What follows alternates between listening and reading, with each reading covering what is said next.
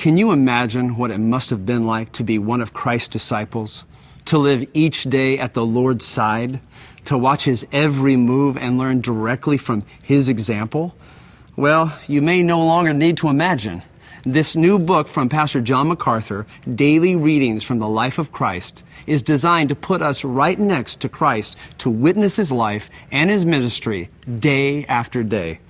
As a follower of Christ, you can't hope for a closer walk. As a seeker of truth, you can't find a more absolute source. Christ is the fountainhead of all truth. His words, His ministry, His example, they mark our path and they ignite our faith. That's why we love our Bibles the way we do. That's what makes this new book so dynamic. It's also why you're watching this program, isn't it? You've turned to Grace to You to hear truth. In a culture that insists truth is subjective, you want the undeniable, unassailable truth of God. And that's exactly what you're going to get today, as Pastor John MacArthur shines the light of God's Word on his favorite subject, God's Word. More specifically, the authority of truth. The world and perhaps a few churches won't like this message, but I think you will. What in the world makes us so embarrassed about the gospel? For I determined to know nothing among you except Jesus Christ and Him crucified.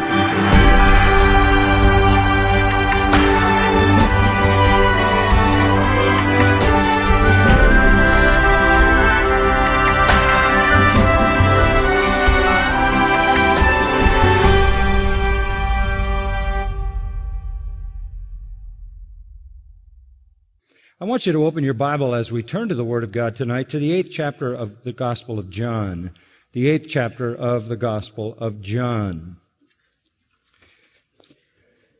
I have been somewhat restrained over the last few years in not preaching more from the Gospel of John because I've spent so much time working on the commentaries on the Gospel of John. The first volume, John 1 through 11, was completed about a year ago, and the second volume, John 12 to 21, completing the Gospel of John, was just completed a few weeks ago. In fact, I have the final galley proofs on my desk and have been reading through for any final corrections. And it's such a stunning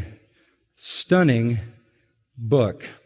It is relentlessly exalting of the Lord Jesus Christ. And of course, that makes it a very precious treasure to me.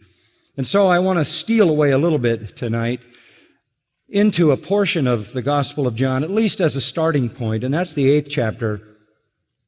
And in particular, I want to draw you down to verse 43 through verse 45. There is a truth expressed here that I want to be a foundation for our thinking tonight.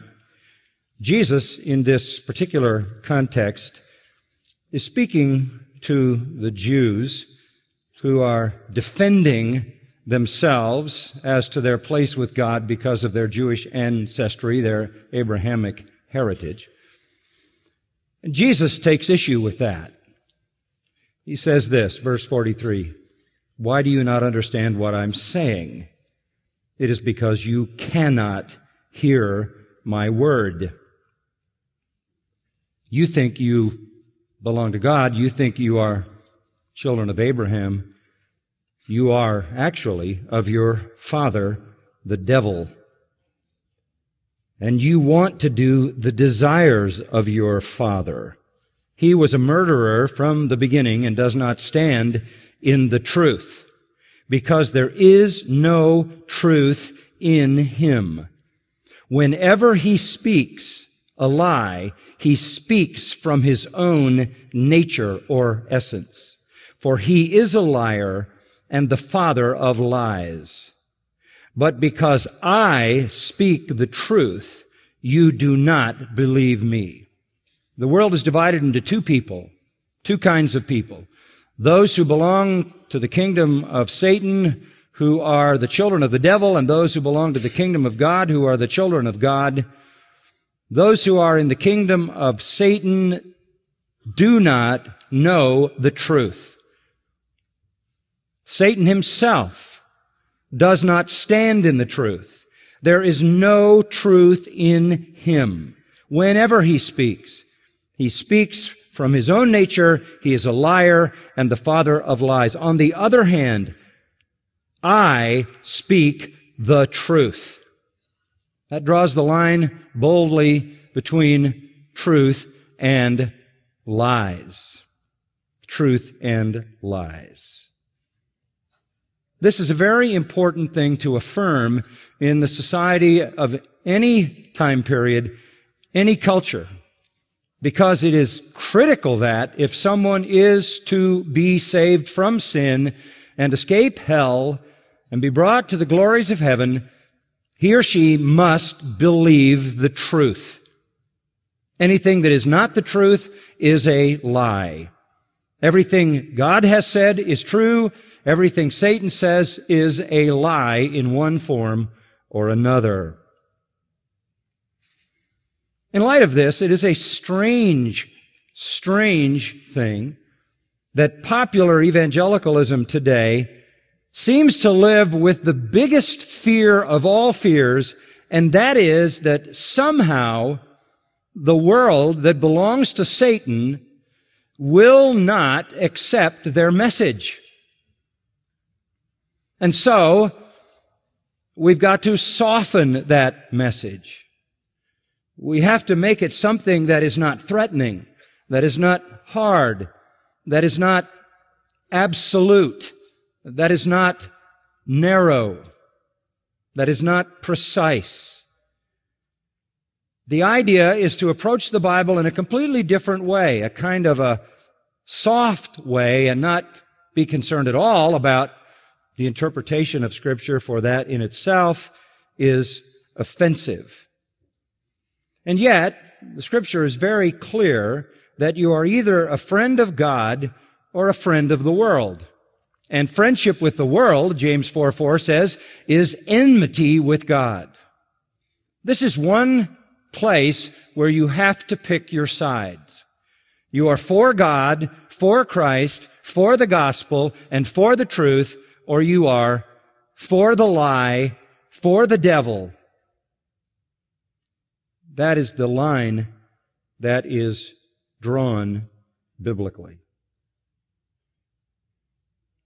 There has always been, there always will be, a fundamental, irreconcilable incompatibility between the truth and the lie, between the truth of God and the lie that dominates the world. You cannot have both. You cannot accommodate the Bible in some generic way to floating, changing, shifting, whimsical attitudes of people who live in the domain of Satan under the dominance of lies. In fact, Luke 6:26, Jesus said, "Woe to you when all men speak well of you, for so did their fathers to the false prophets." It goes with the territory that if you believe the truth and preach it with authority, as we've been saying over the last several weeks, it will be rejected and resented. In John 15:18 and 19, Jesus said, "The world hates you because it hated me. The world hates you because you're not of the world. I chose you out of the world." Again, there are only two kinds of people, those who are in the world and those who are in the kingdom of God, those who are under the headship of Satan, those who are under the headship of Christ, those who live in the lie and those who live in the truth. And they collide. There's no way around it. They collide. There is a fixed animosity between the kingdom of God and the kingdom of Satan, between the truth and the lie. Consequently, in the world, there is naturally going to be contempt for the gospel, contempt for the truth. Jesus said in verse 43, "You cannot hear my word," meaning you cannot comprehend it, you cannot understand it, you cannot affirm it, you cannot believe it. You don't have capacity for that. Same as Paul in 1 Corinthians 2:14, "The natural man understands not the things of God. They are foolishness to him because they are spiritually appraised, spiritually discerned. And the natural man is spiritually dead. In John chapter 3, in that familiar chapter, in verses 19 and 20, Jesus says, "This is the judgment, that the light is come into the world, and men loved the darkness rather than the light, for their deeds were evil. For everyone who does evil hates the light, and does not come to the light, lest his deeds should be exposed. But he who practices the truth comes to the light." If you live in the truth, if you live the truth, you run to the truth. If you live in darkness, and you live in death, and you live in the kingdom of Satan, you resent the truth, you resist the truth, you hate the truth, you cannot accept the truth, you cannot believe the truth. This is the foundational way to view the world. And you cannot be faithful to the Word of God and somehow mitigate that.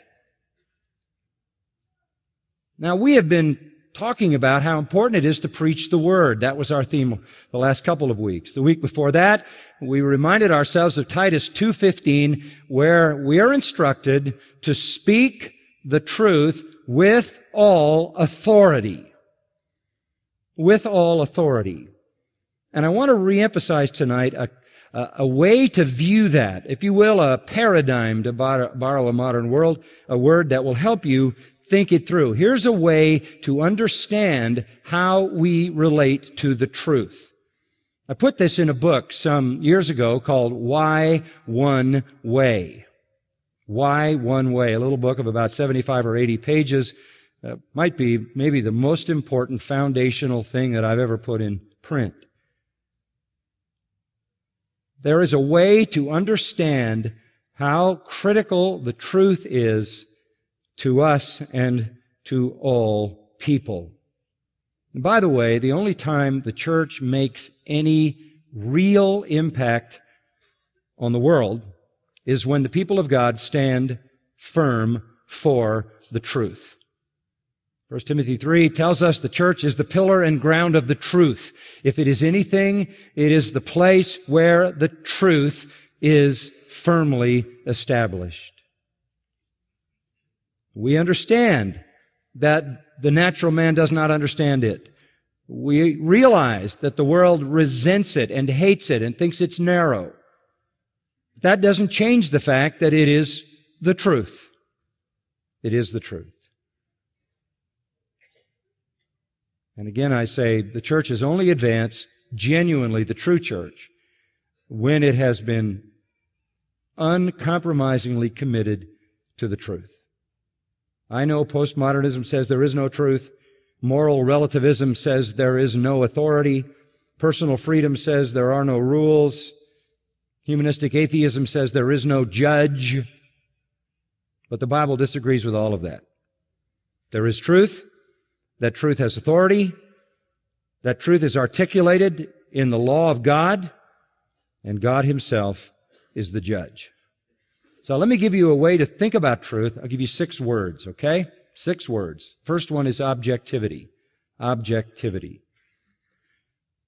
When we say something is objective, we mean it is outside of ourselves. When we say something is subjective, we mean it is inside of ourselves. If we say something is subjective, it means that it has come up from within us. When we say it's objective, it means that we can only observe it outside of us. We start then with the reality that the source of truth is objective. Luther called it the external word. This is critically important if you are to have a true Christian worldview.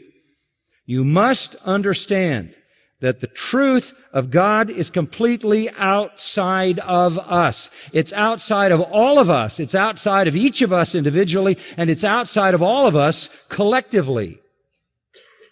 It is fixed. In fact, it is unassailable and it is eternal. You can't change it. You can accept it or you can reject it. You cannot alter it. It is unalterable.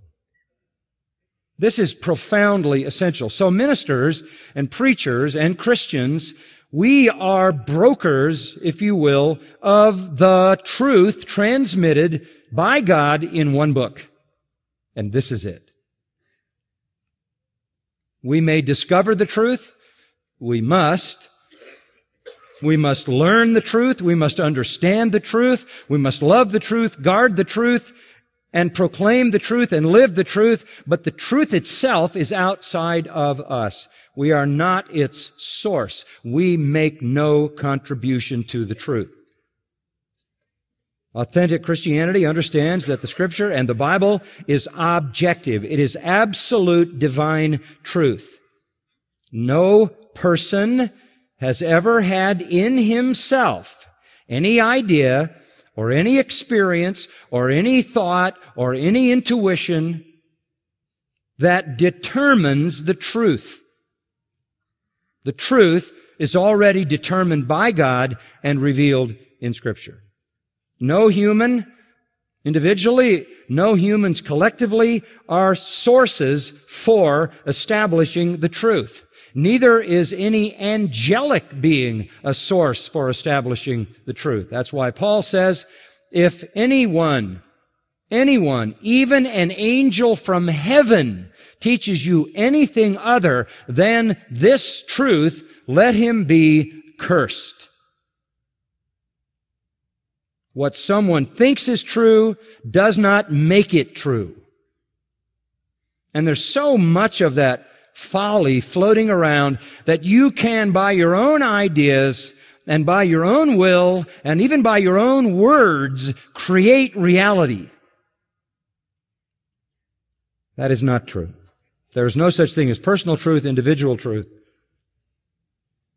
Scripture is God's revealed truth. If you never lived and I never lived, it would have no bearing on the truth. It is true. Scripture is. It is perspicuous, meaning it is clear.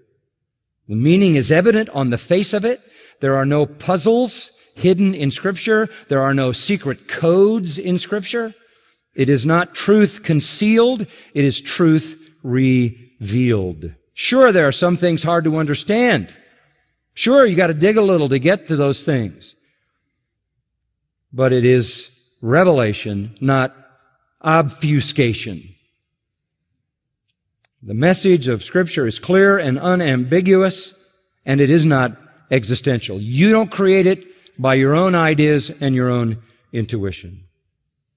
None of it comes by the will of man. 2 Peter 1, Scripture comes not by the will of man, but men were moved by the Holy Spirit to write it down. All Scripture, 2 Timothy 3, as we saw in our last little series, all Scripture is given by inspiration from God. Scripture is God's truth, whether it affects anybody or nobody. It is God's truth, whether you agree with it or disagree with it, like it or don't like it. And the worst possible statement, like fingernails down a blackboard for me to hear is, well, this is what the Bible means to me. And I want to say kindly, really, I couldn't care less what the Bible means to you, since you are not the determiner of its truth. Again and again, Scripture makes claims for itself, as we just read. It endures forever. It is trustworthy in every jot and tittle. It is unchanging and eternal. Isaiah 40, verse 8. Heaven and earth will pass away. My words will by no means pass away. Matthew 24:35, said Jesus. Authentic, genuine, true Christianity has always held that Scripture is absolute, objective truth. It is true for one person. It is true for another person. It is true for all people, and it is the same truth. Our opinions, our spiritual experiences, and our feelings have no bearing on its true meaning. It is not a clay model to be shaped into any form by anyone who wants to shape it. That is why I will confess to you, there are lots of things that dishonor the Lord that bother me. The zeal for His house eats me up, I confess to you that. I am angered. I am saddened. I am grieved about a lot of things that are carried on in the name of Christ that I know bring dishonor to Him, but nothing is worse to me than a misrepresentation of the truth. That's inexcusable. And it is constant, even in the name of Christianity. Truth of Scripture is not decided by your insight or mine or your experience or mine. What it does for us or in us or to us or how it affects us has nothing to do with its actual meaning. And frankly, just saying that, you would deal a blow to about 80% of what parades itself as evangelical Christianity. So many people open a Bible and then they're being taught, listen for the voice of God and try to hear what God is saying to you through this Bible. I'll tell you what He's saying to you through the Bible. Put your head down, look at the words, and read them. That's what He's saying. Biblical truth is objective. It is true in and of itself. It is true whether you know it or don't know it. It is true whether you understand it or don't understand it. It is true whether it's been experienced by you or not experienced. It is wholly true. It is true entirely. Psalm 119, 160 says, the entirety of your word is truth, and every one of your righteous judgments endures forever. The proof of the truthfulness of Scripture is its everlasting character. This is the very starting point and the necessary foundation for a Christian worldview. You give up anything on this ground, and you've just given up truly Christian worldview. Give up any ground on the fact that the Bible itself is the revealed truth of God, objective, external, absolute. Give up any ground at that point, and what you have left is not worthy to be called Christianity. Even if it has vestiges of Christian lingo and symbolism. In fact, many who would call themselves Christians today are using the language of Christianity, the symbolism of Christianity, but their real source of authority is something inside of them, or something inside someone else that they think is a prophet or a seer or someone in touch with God. True Christianity begins with objective truth, everything God has revealed in one book, that is the Bible. Second word. First word, objectivity. You want a Christian worldview? Here's your second word. Rationality. Rationality. This is good news, folks. This is good news. The objective revelation of God in Scripture is to be understood rationally. Rationally. Through the years, I've read so much about listen for the voice of God. Listen for God to speak in your mind. Listen for God to speak in your heart and show you what He wants you to do and show you the meaning of Scripture, etc., etc. That is mystical. That is irrational. I don't even know what they're listening for. Sometimes they're told to take everything and empty it out of their mind, a kind of Buddhist experience. Create a vacuum of nothingness in your mind and let God fill it with some mystical revelation of Himself unique to you. This fails to understand that an objective revelation of God is to be understood rationally. What do I mean by that? By normal reasoning, normal mental faculties. I don't think it would surprise any of you in the church here if you were to ask me, how do you come up with your sermons, to find out that I do nothing mystical. I don't light candles. I don't put incense in the room to create some spiritual aroma, as some do. I don't turn out the lights and try to empty my mind so God can deposit something there. I go to work. I go to work hard, to understand the Scripture. Scripture is logical because God is logical.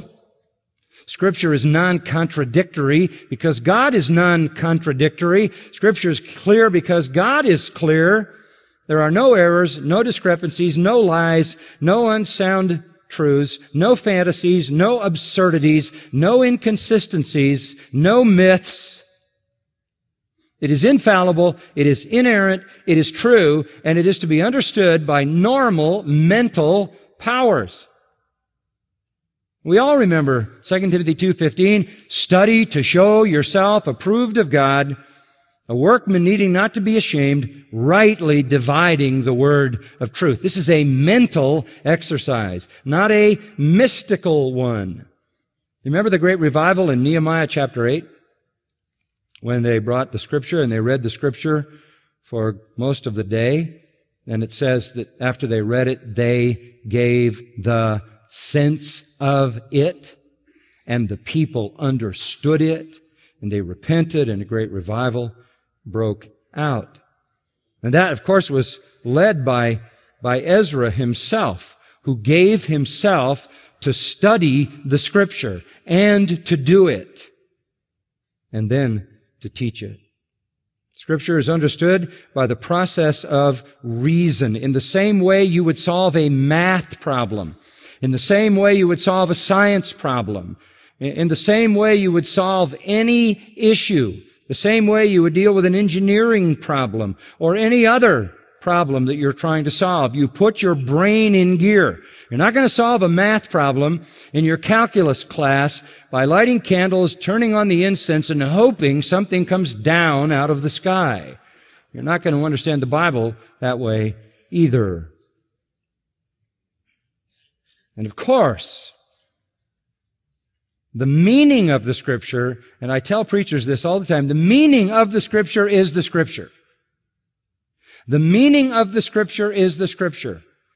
Scripture meaning the writings from God. The meaning is the Scripture. If you don't have the meaning, you don't have the Scripture. If you don't know what it means, you haven't heard God.